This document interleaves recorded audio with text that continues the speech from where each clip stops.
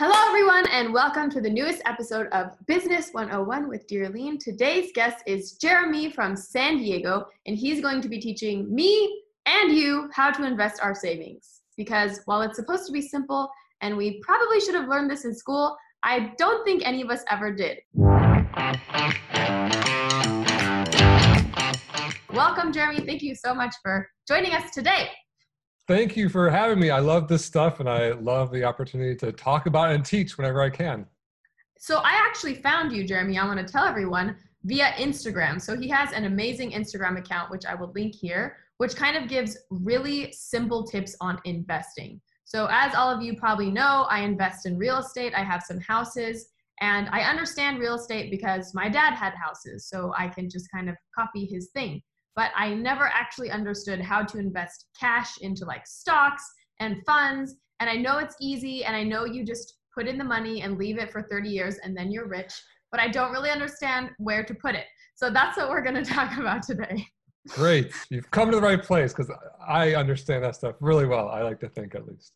Awesome. So why don't you give us a little bit of background on who you are, how you know things, and your life history. I know you have some slides which can help with that. Yeah, thanks. Apologize for the boring PowerPoint, but hopefully the visuals are helpful on something. So yeah, who is this guy? I'm Jeremy. I'm 39. I actually retired at 36.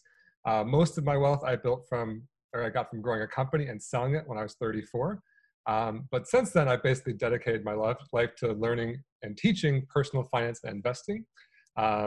And I summarize, like you mentioned, I summarize my investing experience from books and my life into my Instagram. So here's like my quick life story. I hope it'll be like less than 30 seconds.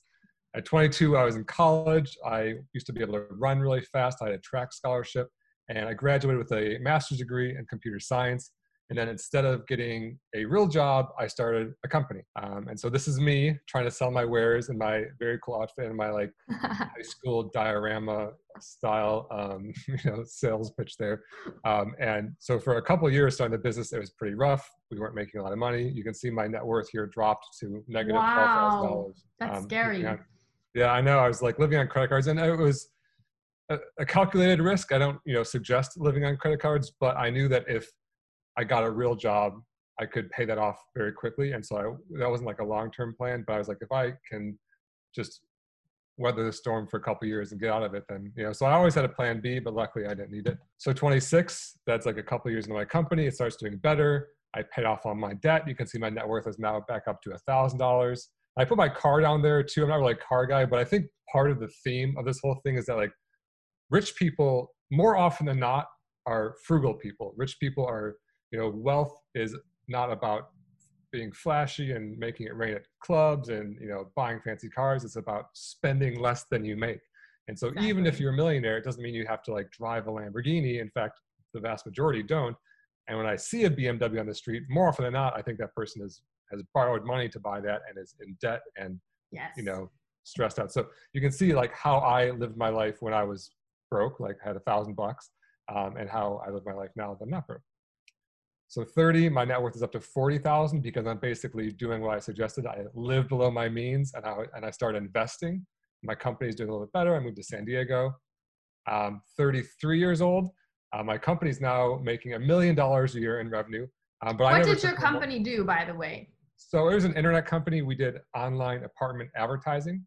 Okay. So property manager. So actually yourself, if you have rentals and you want to list them online, you could post them to Craigslist or Zillow or apartments.com or rentals.com or 50 other sites.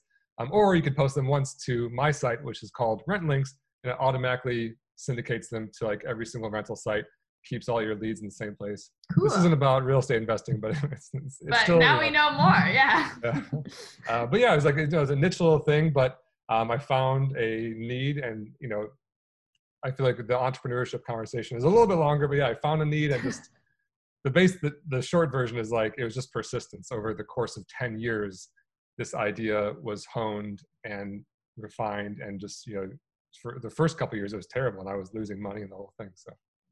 And I think it's interesting that, I'm sorry to make us get stuck here, but your take home pay is never more than 36,000. So a lot of people, I think, they think you start a company, let's say your company makes 300,000 in a year, you think, okay, that's my income is 300,000. But you as the founder, need to reinvest into the company, pay your employees if you have employees. And then that's a pretty low salary for the US, especially if you were in San Diego, 36K.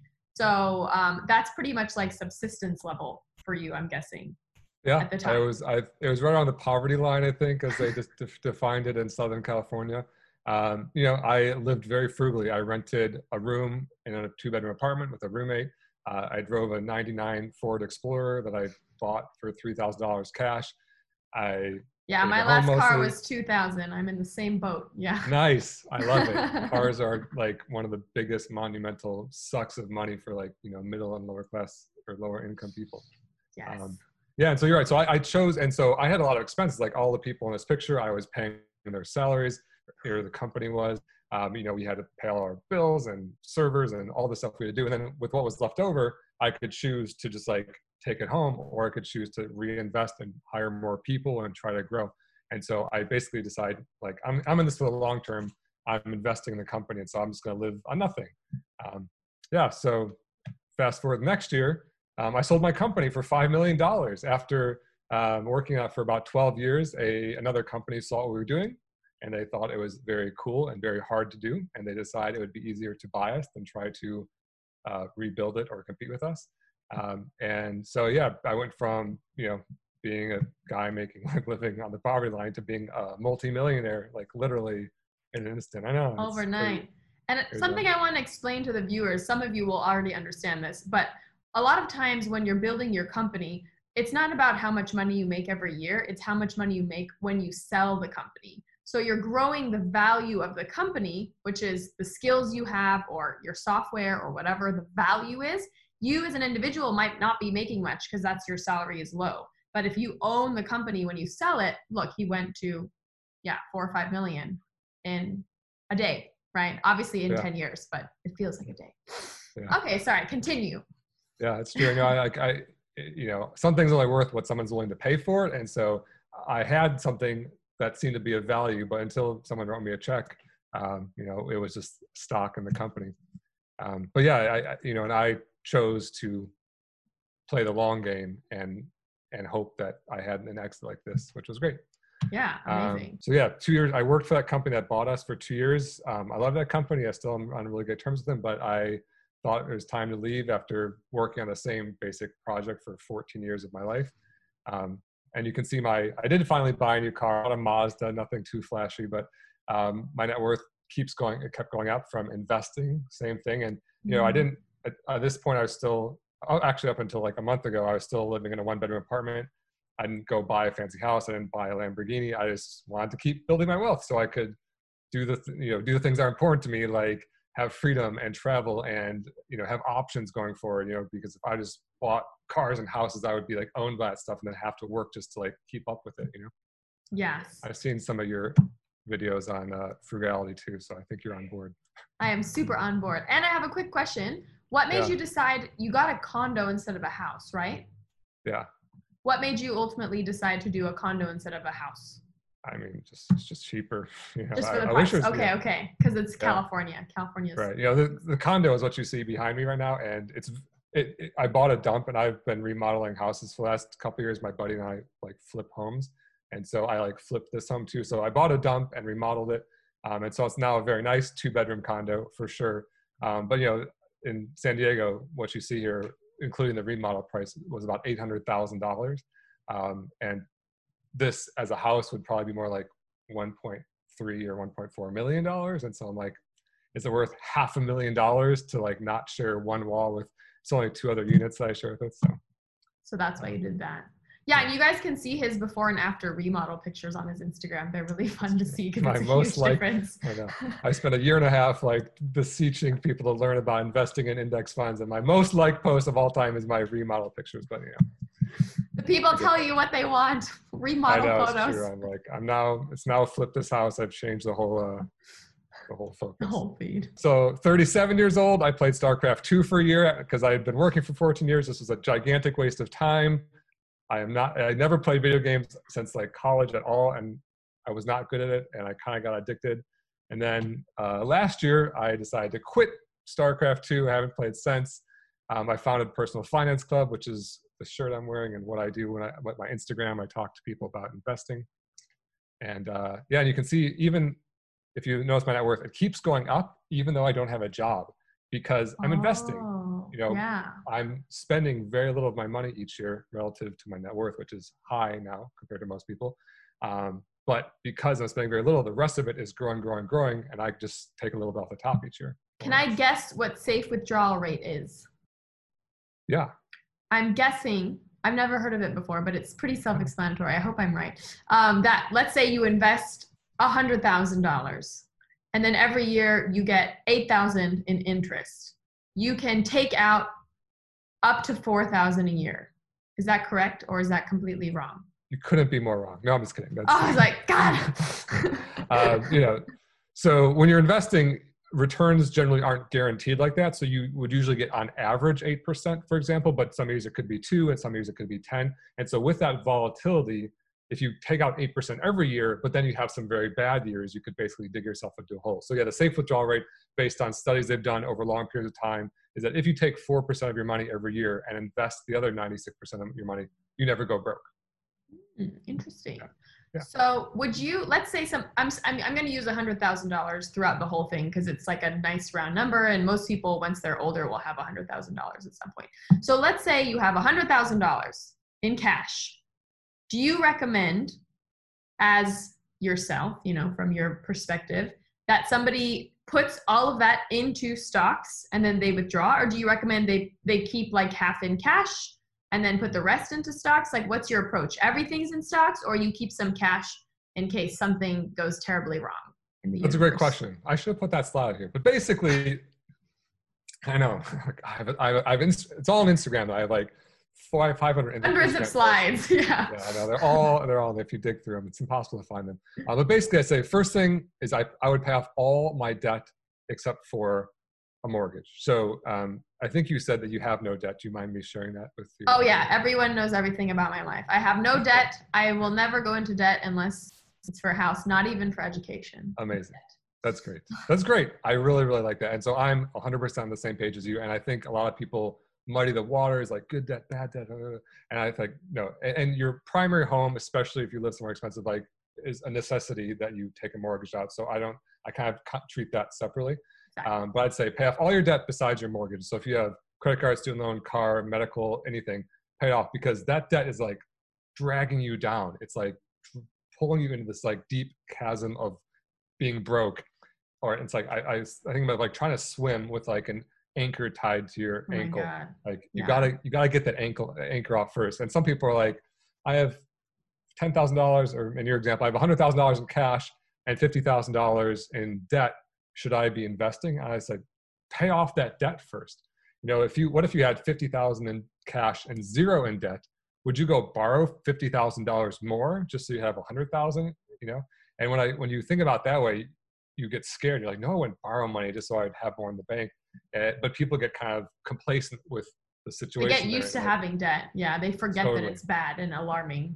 Yes. Right, and banks love that because they just want to keep you. They want you working your whole life, and they just want you making payments your whole life, so they can just keep getting rich. And you keep getting the next car, and you keep putting on the credit card, and then you're just like an indentured servant to your job your whole life, making payments to the bank. But you got to get out of that rat race so that you can like build wealth.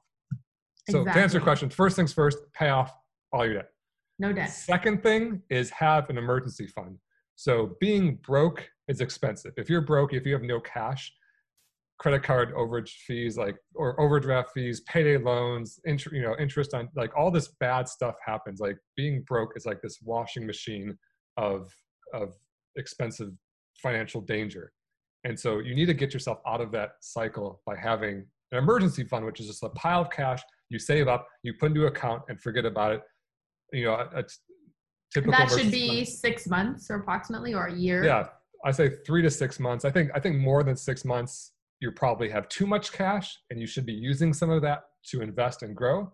Okay. And less than 3 months, you're kind of a little bit too bare. And if a coronavirus happens, for example, then you might like run out of cash.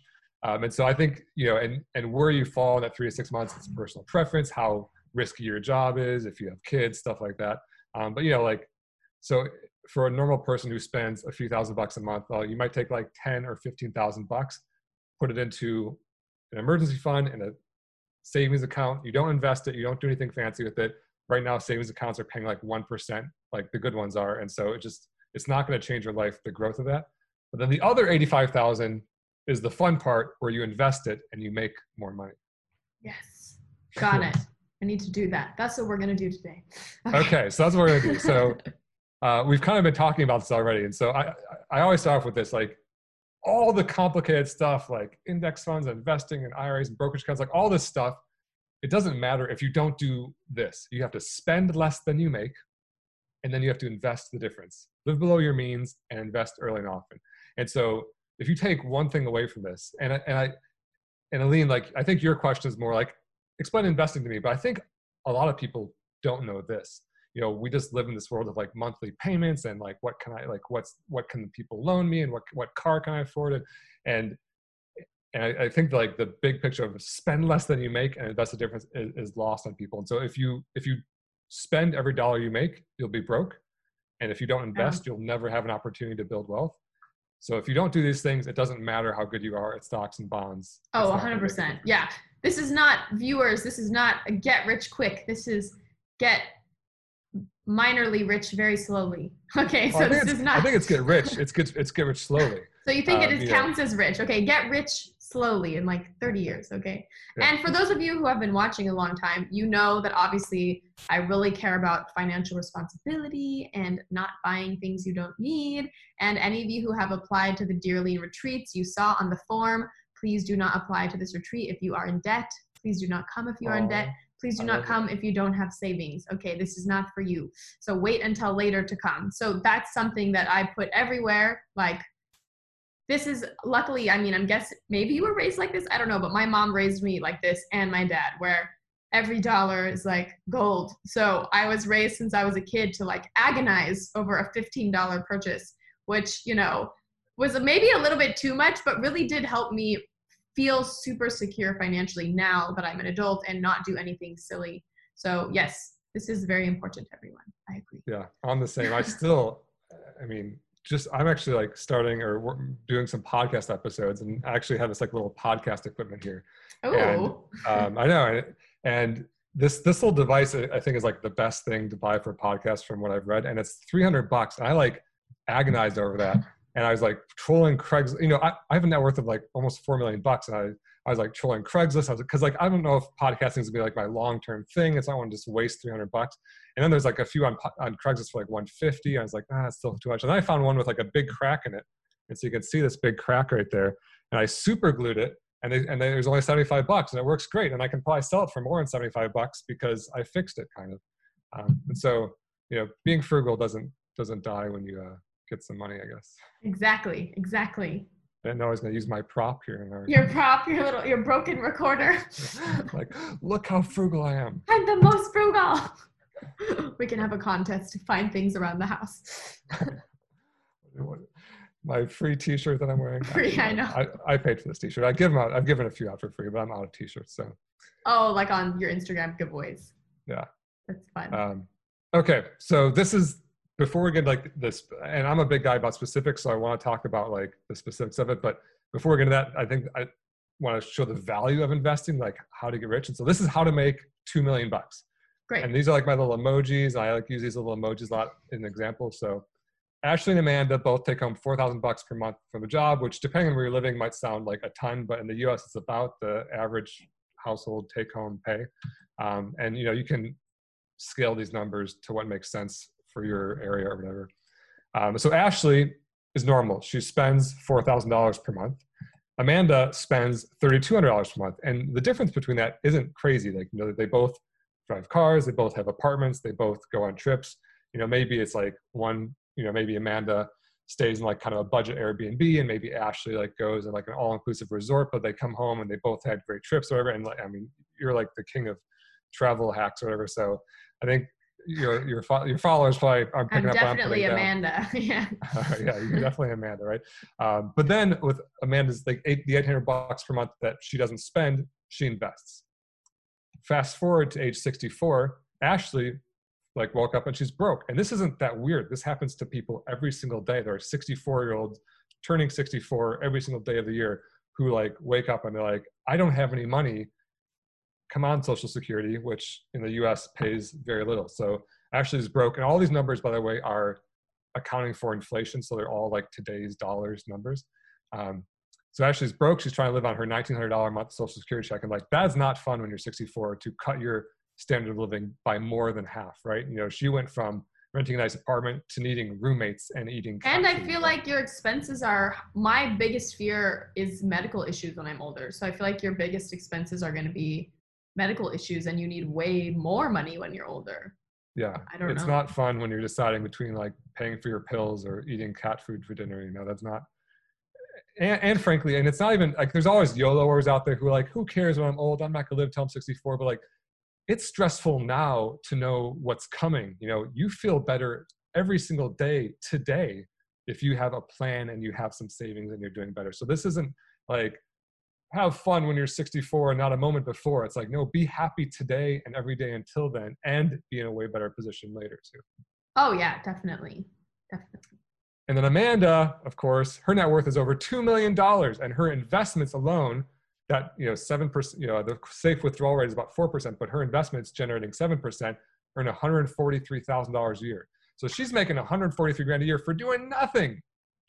And they both made the same amount of money. And these, like both these people, it's like, so I meet both of them every single day of my life. And I'm like, instantly know if they're an Ashley or Amanda. And, you know, sometimes, you know, I see someone who's 30 and they have 75 grand saved and they're investing. I was like, yep, you're going to have a couple million at retirement and you're going to be good. I mean, someone who's 30 and is $20,000 in debt, and they ask me if they should buy a BMW or a Porsche. I'm like, girl, you got to change something fast. I'm like, yeah. girl, you do not buy either one. Yeah, you sell your Porsche, you got to start riding a bicycle and pay off your debt. Yes, I had a bicycle all through college, biking everywhere. Nice. Before I bought my 99 Ford, I like just rode my bike for 6 months in San Diego. It's very free. It's exercise. Yeah. All right. Here it is in even more graphical format. If you spend every, you know, if you make this, earn this, you're broke. If you make or earn this and spend a little less and invest the difference, you're rich. That's it. That's how you do it. So how do you do this? I'm skipping ahead. So basically, the world of investing is complicated.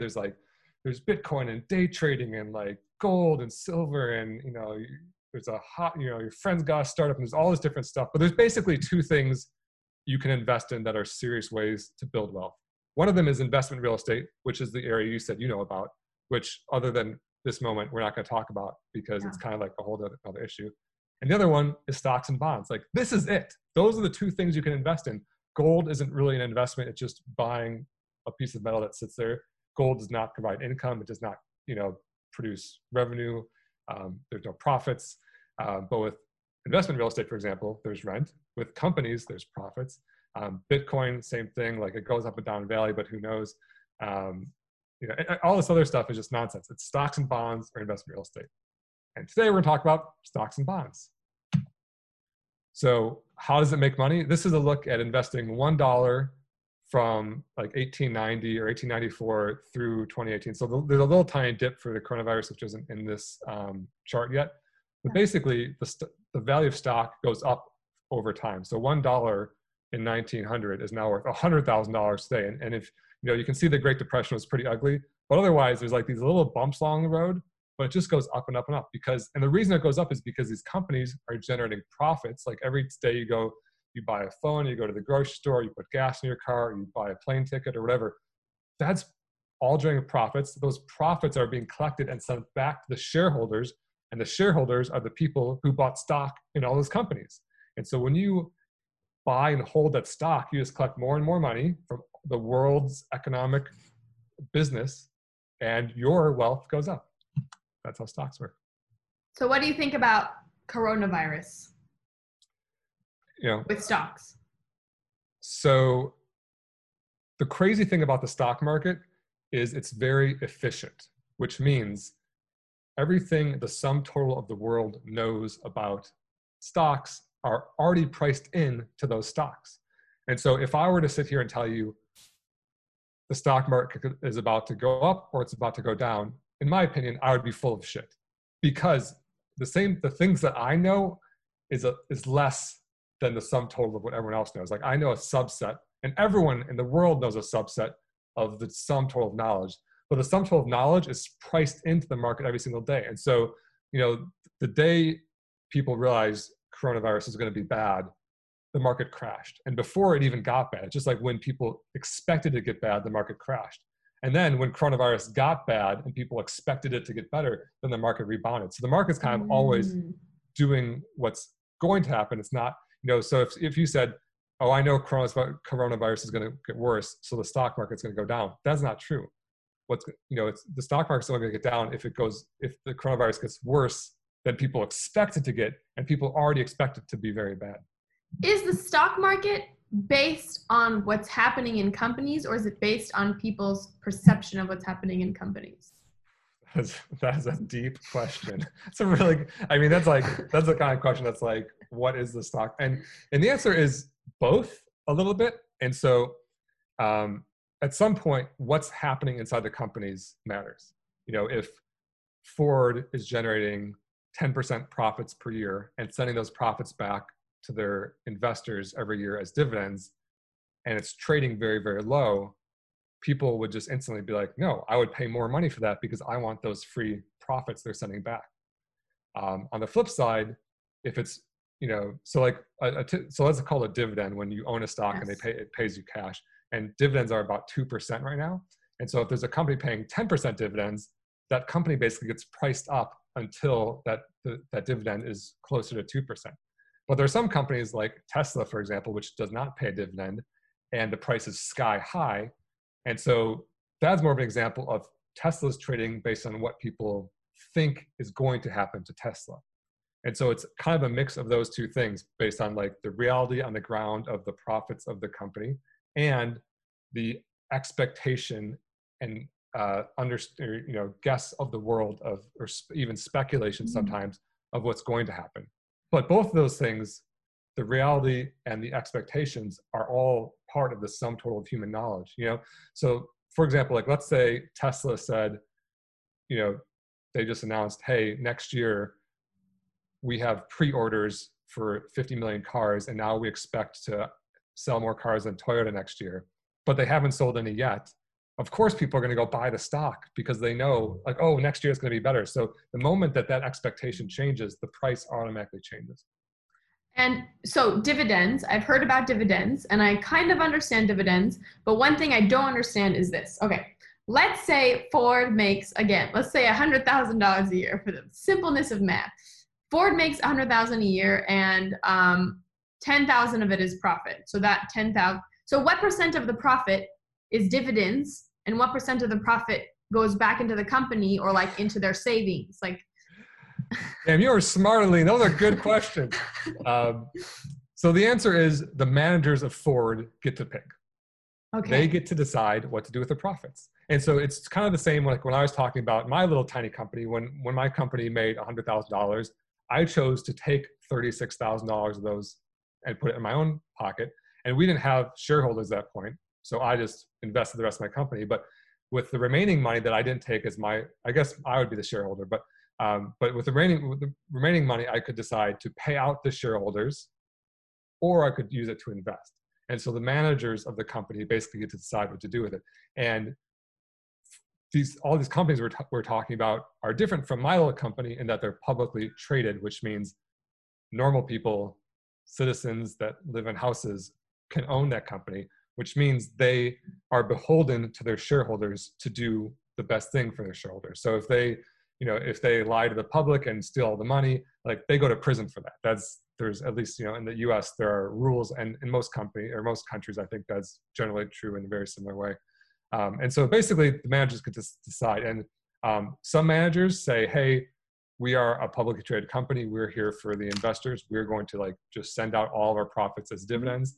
Some companies will say, hey, we're going to do the best for our investors in a different way by keeping that money, hiring more people, building more factories, and growing the company so that the share price of our company goes up.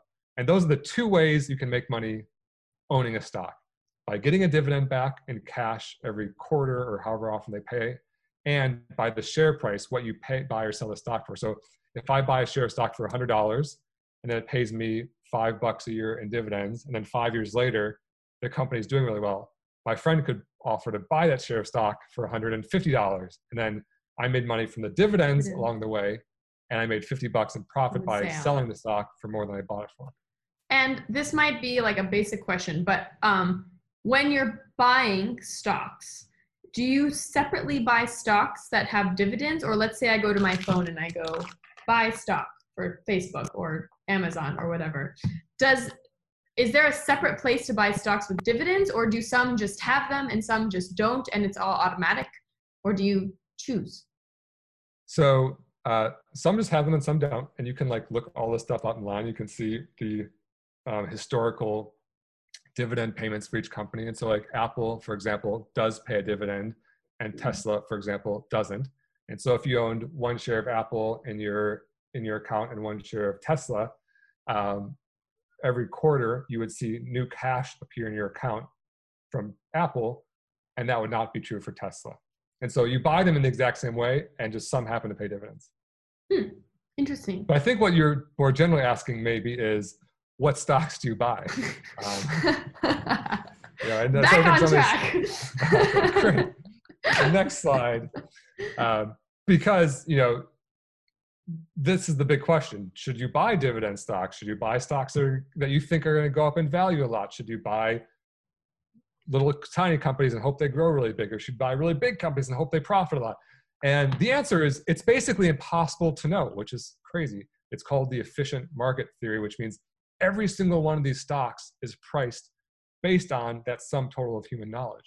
And so if I say to you, hey, Netflix is going to do really well next quarter, everyone else knows that too. And so the price of Netflix has gone up so high, it's not even worth buying anymore because it's already priced into the fact. And so you can't ever and this is different from investment real estate, because investment real estate, there's tens and hundreds and millions of properties that are all different and all have, might not have, the sum total of human knowledge isn't priced into any specific house, because maybe only a few people know about it, and maybe the few people who know about it don't have any money, or maybe they're bad at assessing the property or whatever. Whereas stocks, there's only a few stocks that are publicly traded, relatively speaking, and trillions of dollars constantly trading those in real time.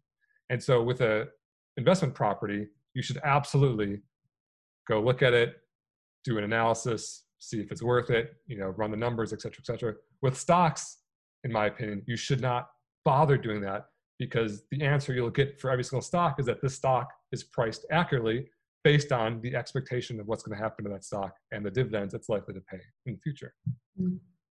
So the answer is you can't know which stocks to buy, in my opinion. So enter mutual funds. A mutual fund is where there's a bunch of people with a bunch of money. Here's some more emojis. You can see the construction woman and the firefighter dude and the painter there. And they all have their money, and they put their money together into a fund. So a mutual fund, a bunch of people is mutual, the fund is money. And then there's a smart manager who picks and chooses stocks for you. So this is a mutual fund manager, and this manager in this example chooses Microsoft and ExxonMobil and Amazon, because she does all the hard work of reading the prospectus and looking at the profits and making the projections. And then the profits go back to the investors. That sounds nice. That's an improvement over having to do that homework yourself. But the problem is, you can see there's this little money bag down there at the bottom of that image.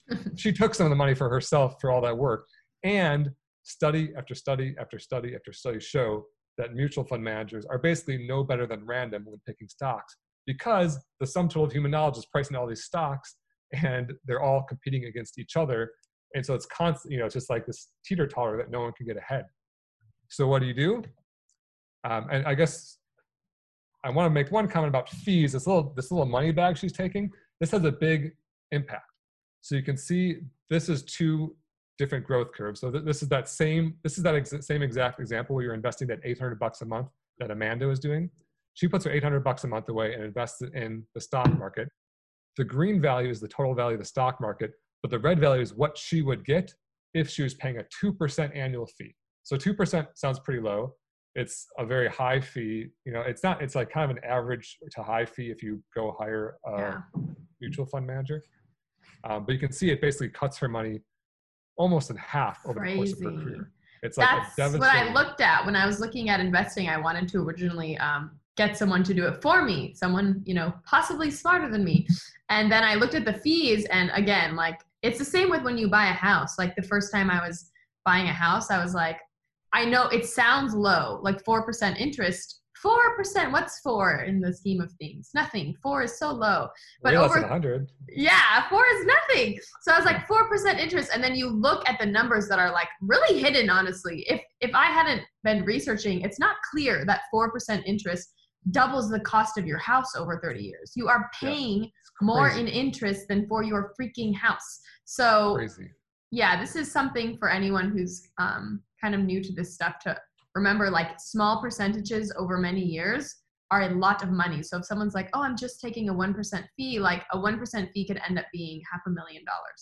So great point. Continue.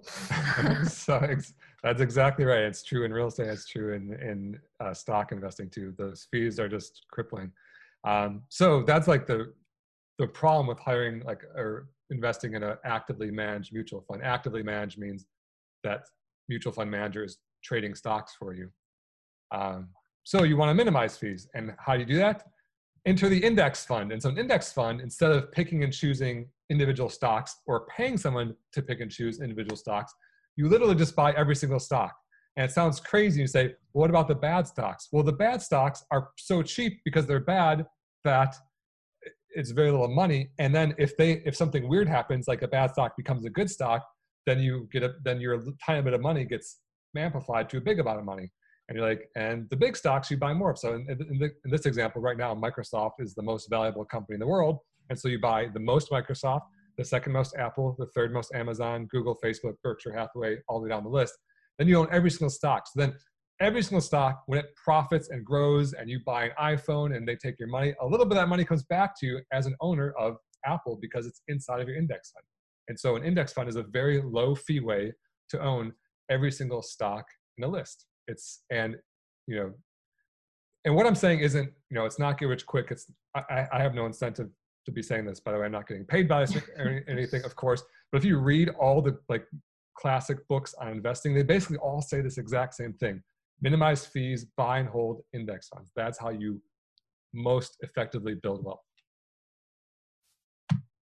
So index funds are cheap and easy. So this is the fee we're talking about. That a mutual fund manager charges $2,000 per year. And so that's a 2% fee. And a typical index fund fee is 0.04%. That's 50 times less. They both seem like small numbers in the big scheme of things, but it's 50 times smaller. And that's why you get half as much money over the course of an investing career. Wow. So index funds have ticker symbols. And so maybe you've seen, if you ever watch like a news program, you see those little letters scrolling by, those are the ticker symbols for stocks. Wait, I have a question. Yes. I'm sorry, I keep interrupting.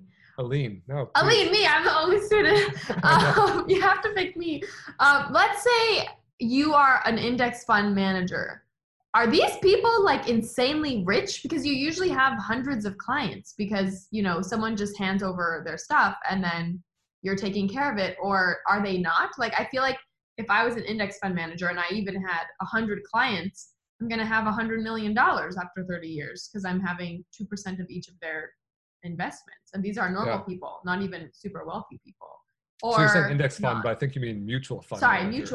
mutual fund. The answer is yeah. There are these monstrous companies, they're like Vanguard and Fidelity and BlackRock and Schwab, and that's Wall Street. When you hear about Wall Street, they have trillions of dollars, and $100 million is nothing in terms of mutual fund games. Like mutual funds are measured in billions of dollars. And so if you have $1 billion and you charge a 1% fee, that's $10 million per year. They just get to take and put into their own bank account. And so when you see Goldman Sachs and these monstrous companies, that's how they get rich, by normal people giving them their money and then them taking their gargantuan fees. So you cannot be like an independent mutual fee broker. Like you, Jeremy, cannot say, I wish to manage people's funds. Not really. The mutual funds are I guess I should say, I don't really know the exact process of becoming a publicly traded mutual fund. It's very highly regulated. For sure, if I were to open my own mutual fund, it would have to go through all sorts of SEC, like Security Exchange Commission regulations. So the mutual fund is owned by Vanguard or Fidelity or Schwab.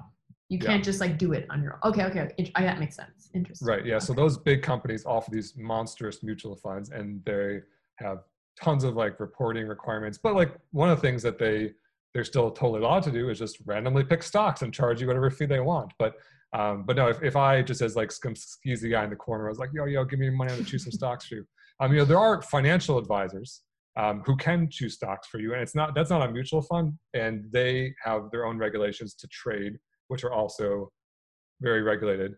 But they have the exact same problem. That's not technically a mutual fund as like a financial advisor, but they have the same problem and bad incentive, which is they just are taking your money every year, whether they perform or not. Okay. So yeah, those ticker symbols you see rolling across on the screen are generally for stocks, and that's you type those into an app or a website to buy those stocks. But you can also type in the ticker symbol of an index fund, and so you can see these are like very low fee index funds. And you can see, like, for example, this VTSAX offered by Vanguard has 3,560 US stocks inside of it. So when you own VTSAX, you own thousands of American stocks. You basically own every American publicly traded stock. Now, would somebody, you might be answering this later, but would somebody invest in all three of those or just one of those? That's a great question. What's the best index fund? I know you didn't even know these were coming up. I'm like, all right. We did have like a brief outline of how you're predicting my questions. I know.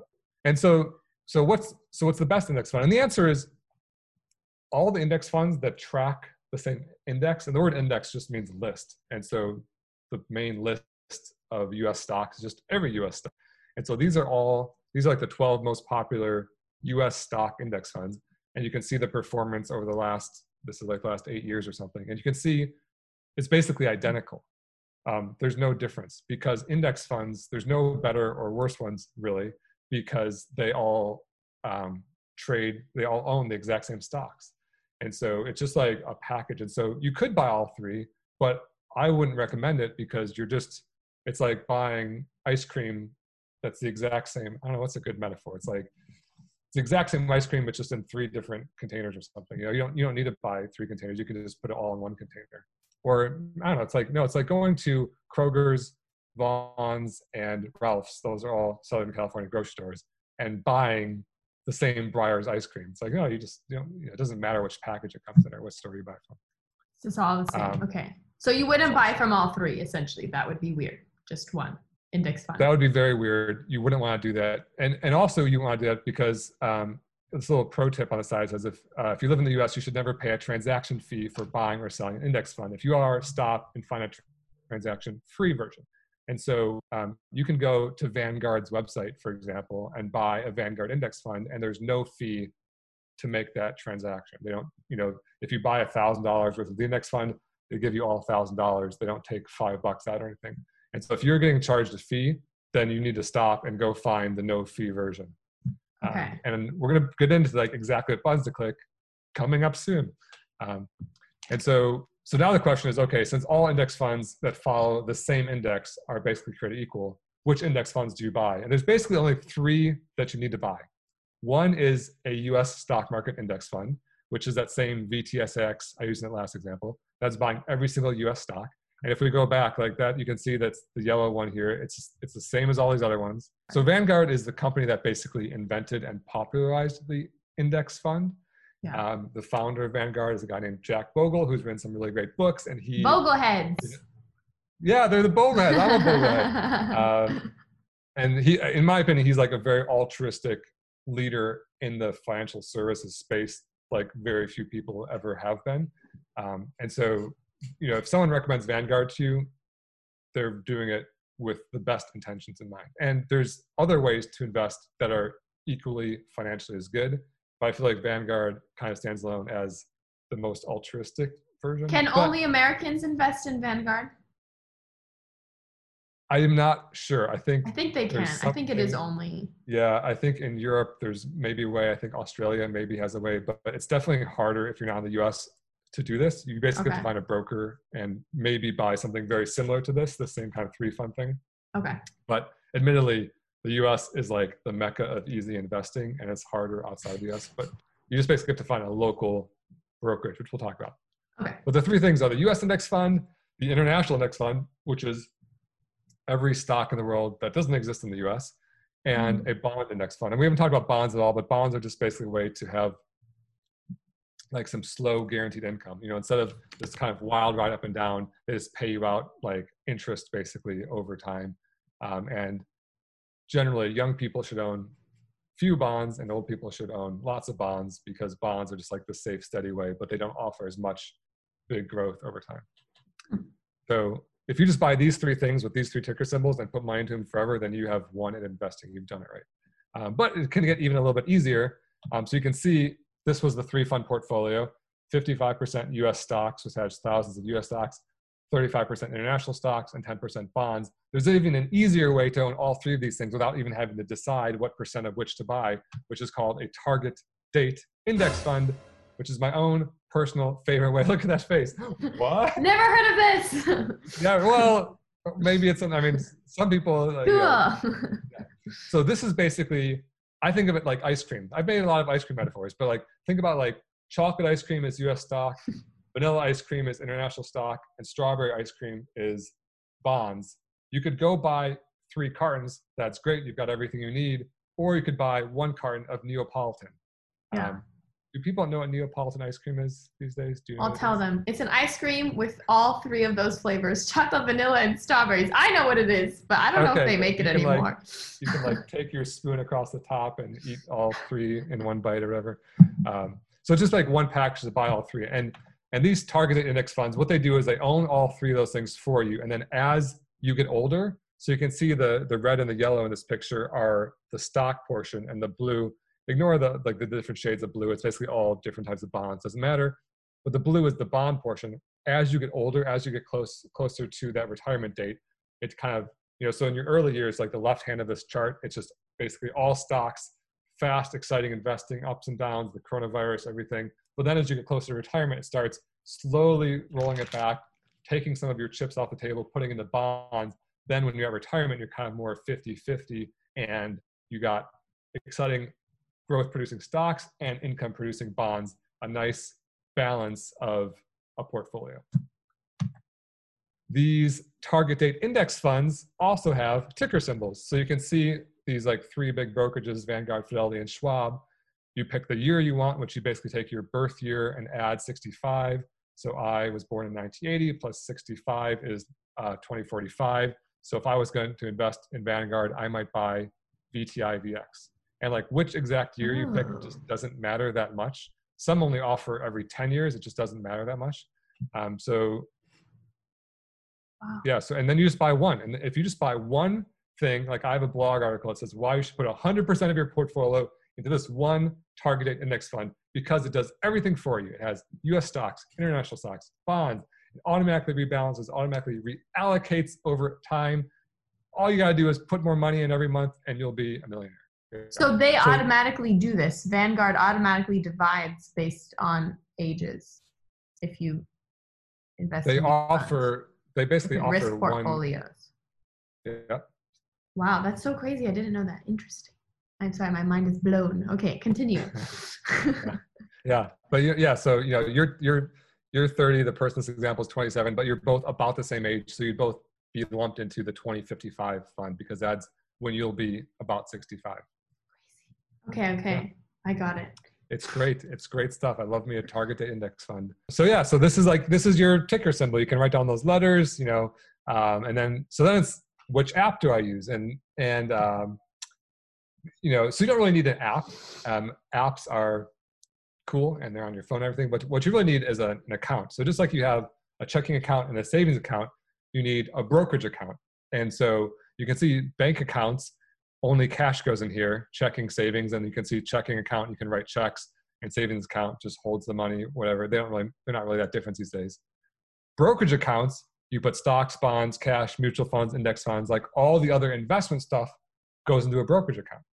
And so a regular brokerage account is this green bucket here. And we're not going to really get into the tax stuff in this there's a lot more you can talk about, but it doesn't really matter that much. But, Roth IRA and 401k, if you've heard of those, they're also just brokerage accounts, but they offer you a little tax break in the US, which is good, and you should take advantage of it.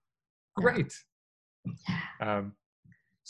So you need to open a brokerage account with a brokerage, and they all have apps. So just like you have your, you might have like a Bank of America or Chase or whatever, like bank account, you'll also have a brokerage account. You'll have two accounts, one with your cash, one with your target date index fund inside of it.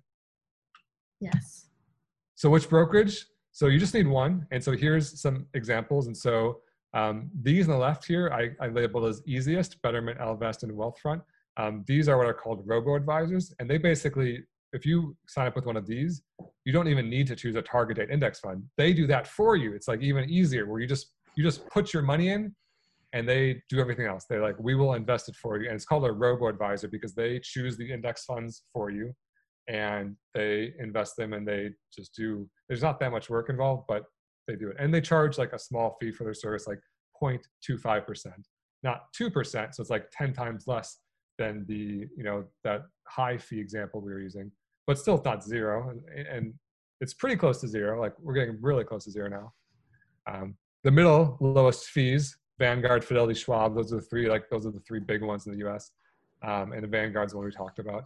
And then non-US interactive brokers. I'm not an expert in every country, and every country is different. And I only live in the US and I only have my perspective. And so I know this is one that's pretty big outside of the US. But if you are living outside of the US, you basically should go figure out what low fee online brokerage do people use to invest in index funds in your area. What buttons do I click? Okay, so now you've picked one. So we'll go back to Vanguard. And so here's like a little walk through Vanguard. I put it into a little old fashioned iPhone, so it's not so scary. So you just go to Vanguard.com. You click open an account. It's basically like setting up like a Venmo account or something. How will you fund this new account? It asks. And you can choose electronic bank transfer. You can roll over from, if you have a former 401k with an old employer, you can roll over the money into Vanguard. You can transfer investments from another investment firm. But basically, you just want to transfer money from your bank account. So if you have just like you link a bank account with Venmo or something, or PayPal or whatever, you link your bank account to Vanguard. Choose an account type. Those are those three different buckets. You can choose, does it matter which one you choose? Because actually, this is where I got stuck, because I was like, I don't even know. Like, if I hit retirement, is it different than if I hit saving? Like, is something going to happen that affects my account, or is it just they are curious? Yeah. So the reason I love Vanguard for what they did for the industry and for their altruism, I don't think their website's super easy to use. And the answer is like, you kind of need to know a little bit about your tax situation. And so I think, I put on here, for most people in the US, a Roth IRA is the best place to start, because any money you put into a Roth IRA and then invest. But it's super limited though, right? $6,000 per year is how much you can contribute this year and probably next year. They change it a little bit every few years. But for that $6,000 you put in there, you never have to invest any money, all the money you put in there is never taxed ever again. So if you put $6,000, and $6,000 is $500 a month. Yeah. And so in that Amanda example with the $800, she can put 500 of the 800 into a Roth IRA. And then of that 2 million, whatever it is, 5/8 of it, like 1.6 million or something, is 100% tax free. She just gets to take all that 2 million, spend it directly on hookers and blow, like whatever she wants. Whatever she wants. Amanda's crazy, by the way. She's the yellow type. She's the one. But my question is, because a lot of my friends and I are like the type of people where we made a lot of money fast, for example. So the Roth is like nothing, right? It's just like we have so much more that we don't know where to put it. And I know a lot of people like this where we kind of made money and now we're like, we didn't grow up with money and we don't really understand where to put it. So does this, like, let's ignore the tax savings or whatever for a second. Like for because I'm going to show them and they're going to ask me and they're going to watch this. So like, do they need to click retirement? Do they need to click general, or it doesn't matter? They would click general. So basically, there's a few accounts in the US offered that offer tax breaks. But if you just ignore all that stuff, you can invest unlimited money into a regular old brokerage account. It's like regular checking, regular savings, regular brokerage account. You can put unlimited money in there. You can invest and grow it. That money is not going to be tax free. So if you put in $100,000 and it grows to $150,000, and then you sell everything, take it out, and go buy a house, the government's going to say, hey, you went from 100 to 150. There's $50,000 we've never taxed you on yet. So you need to give us 15 grand or whatever of that. So your 150, instead of being all 150, is going to be 135 or something is what you're going to walk away with after taxes. And so that's like the benefit of the Roth IRA. But in general, they only tax on what you make. So it's a good problem to have. If you're getting taxed for all this growth, that means you have a lot of growth.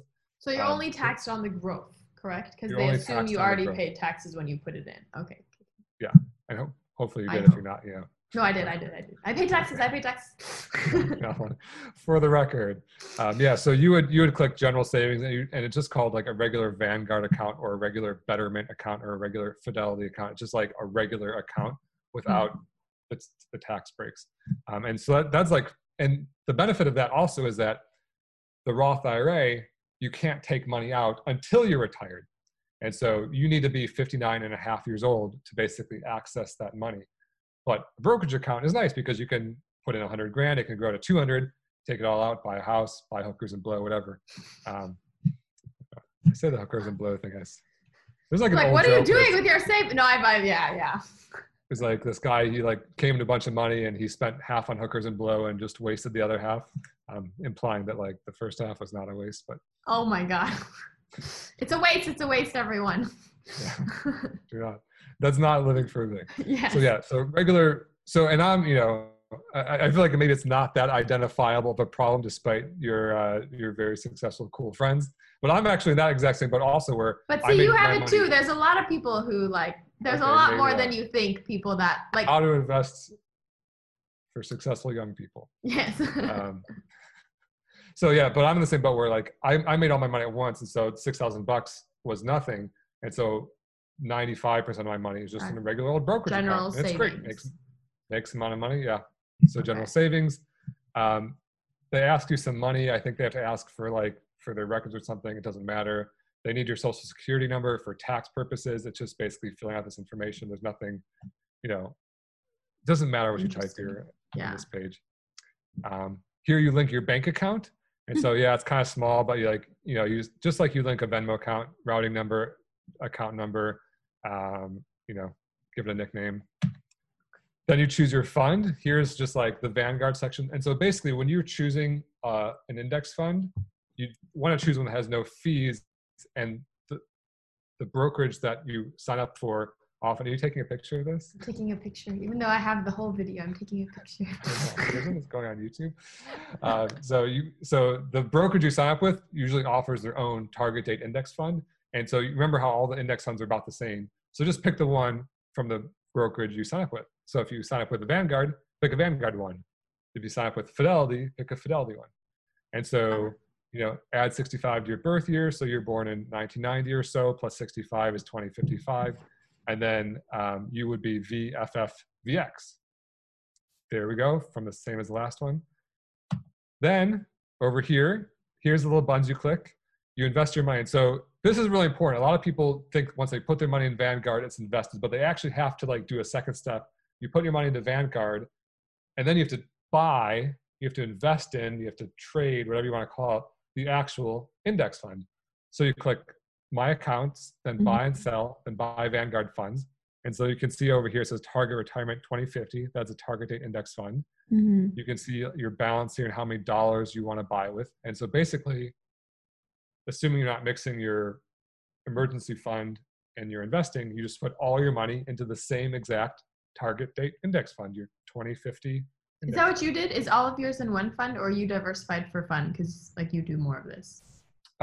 So a more advanced strategy is not better. This is, in my opinion, optimal. And I think any derivation from this is more likely to hurt you than help you.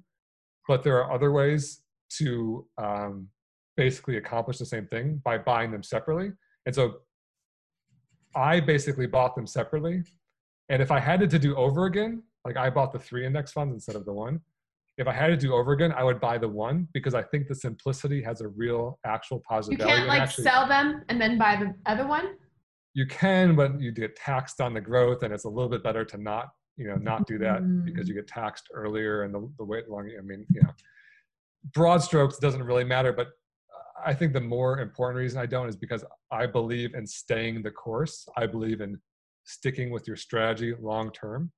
And so you can buy a 3-fund portfolio. Like if you want to buy those 3, like there's a whole book written on 3-fund portfolios. It's like a very good way to invest. It's optimal. It's, efficient. It's effective. It's everything that's good.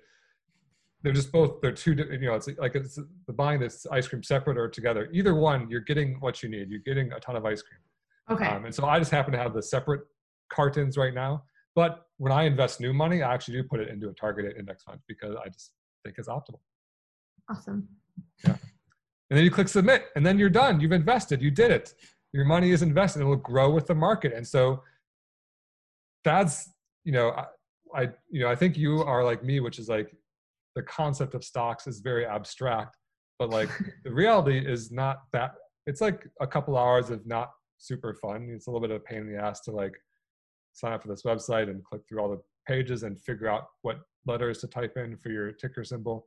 And if you don't want to do the ticker symbol thing and the letters, you can just go to Betterment and they don't even ask that. That's, this easiest section here is more like Venmo or something, where it's just you sign up, you type in your number, you put your money in, and then they're like, all right, you're good. And people who invest in Betterment, they say, should I get out of Betterment? I say, probably not. I think for that very low fee, 0.25%, it's getting pretty close to zero. It's not going to take half of your investment at that point. It's going to take like, only a few percent over the course of your career.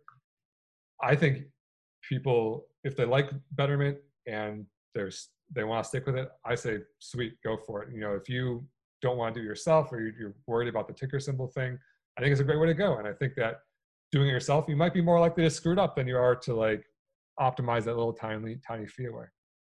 Okay. Amazing. Great. I think, that's it. That's how you I'm invest. going to go do this now. I think it's going to give me issues because I'm out of the US and they kind of know it. And so they're like, there's some problem, but I'm going to try it. And if it doesn't work, I'll try the international one or I will figure it out. Oh, action items. Okay. Yeah, this is just the little summary here. Live below your means, invest early and often. That's what I talked about first. And I'm going to say again last because that's how you build wealth. Buy and hold index funds and stay the course. Like that's really it. And all the other noise in the world, day trading and gold and whole life insurance and annuities and all this, just ignore all that shit. Just ignore all that shit and do this. And that's how you're going to maximize your wealth. Perfect. Amazing. Thank you so much, Jeremy. That was awesome. I learned a lot. I hope everybody watching learned a lot. If you liked watching this, please follow Jeremy here. And please comment, because if you don't comment, I won't do another one because it means you don't care. Please like, please turn on your notifications bell, and do all the other things you're supposed to do. Thank you so much, everybody. Thank you so much, Jeremy. I hope this was fun for you, and thank you so much again for your time. I know, I'm sure you're very busy, even in times of Corona, so we appreciate it. It was my pleasure. Thanks for having me. It's so fun. You do a great job. Very great questions. I appreciate it. Thank you. Bye.